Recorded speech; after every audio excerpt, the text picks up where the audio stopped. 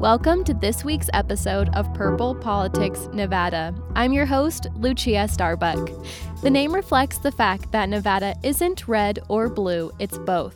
Today, I'm with Nevada Democratic State Treasurer Zach Conine. We're talking about legislation to create baby bonds and a loan repayment program, along with funding for rural schools and workforce housing. Treasurer Conine, you're looking to make investments during the legislative session. Let's start with trust funds for babies. What's that about? One of the things we noticed during the pandemic was that we just have social safety nets all throughout the state that are unable to deal with the volume caused by a crisis. And when we started looking at the root causes of that, we realized that we had some generational poverty issues to try and tackle. We wanted to look at individuals whose births are paid for by Medicaid, which is about 44% of Nevadans right now. We know that that individual is likely to remain in poverty for a lot of their life unless they get some help. We're creating a program called the Baby Bonds Program that will invest $3,200 in each of those kiddos with the hope that by the time they're 18, they can then use that money for housing, use that money for education, or use that money to start a small business. How much will it grow by the time someone turns 18? Well, it depends how we do on the investments game, but we're pretty good at it.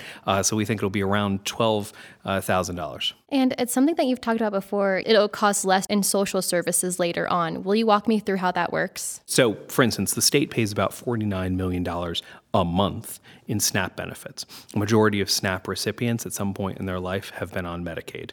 And so if we're able to take someone out of a universe where they need SNAP benefits and WIC benefits and Medicaid benefits, that is a cost to the state that is ongoing. A bipartisan bill has brought you and the Republican governor's office together. It would make some changes to the State Infrastructure Bank. First, briefly explain what that is. So the State Infrastructure Bank was created in 2017, and the goal there was to provide a mechanic to fund programs and projects that would not be funded otherwise. A lot of times in Nevada, the biannual nature of our legislature puts us in a place where there's a great idea, but we have no mechanic to actually pay for it. Now we have energy projects, we have social infrastructure, which includes education, housing, workforce, affordable, etc. We can do inland ports, we can do broadband. This bill will expand the types of projects that can be funded. What are those? Puts $50 million more into the bank to focus on two things: rural school construction and workforce housing.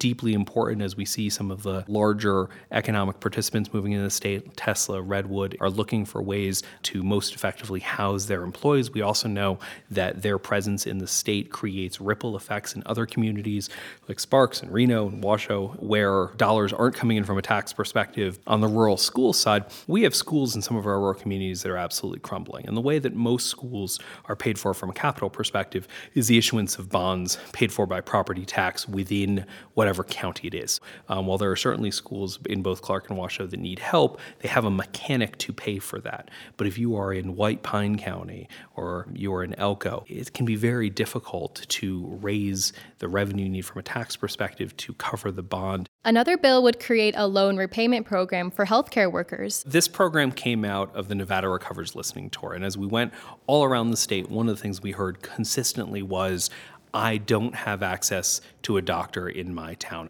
For our friends in West Wendover, I've got to drive to Salt Lake City to see a specialist. That means I'm driving there, and that drive is pretty long, so I'm going to stay overnight, and the costs become overwhelming. So what our program does is provide loan repayment for healthcare providers that choose to come to Nevada and serve in underserved communities. And we're targeting the amount of loan repayment based on the profession. So different programs obviously have a different amount of loan, and we don't want to overpay or underpay.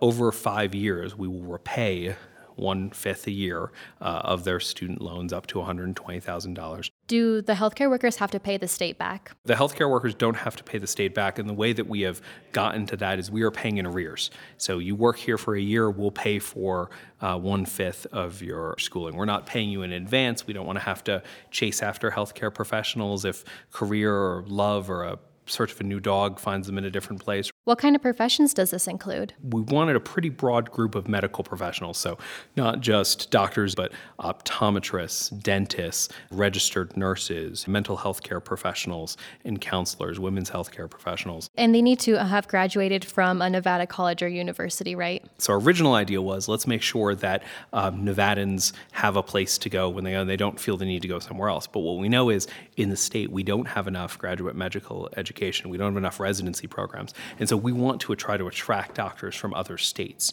We might, at some point, if there is too much demand, put a preference for Nevada graduates, again, trying to make sure that the individuals we've helped all along their way can stay here. That was Nevada Democratic State Treasurer Zach Conine. As a note of disclosure, the Nevada State Treasurer's Office is a business sponsor of KUNR. I'm Lucia Starbuck, and you've been listening to Purple Politics Nevada.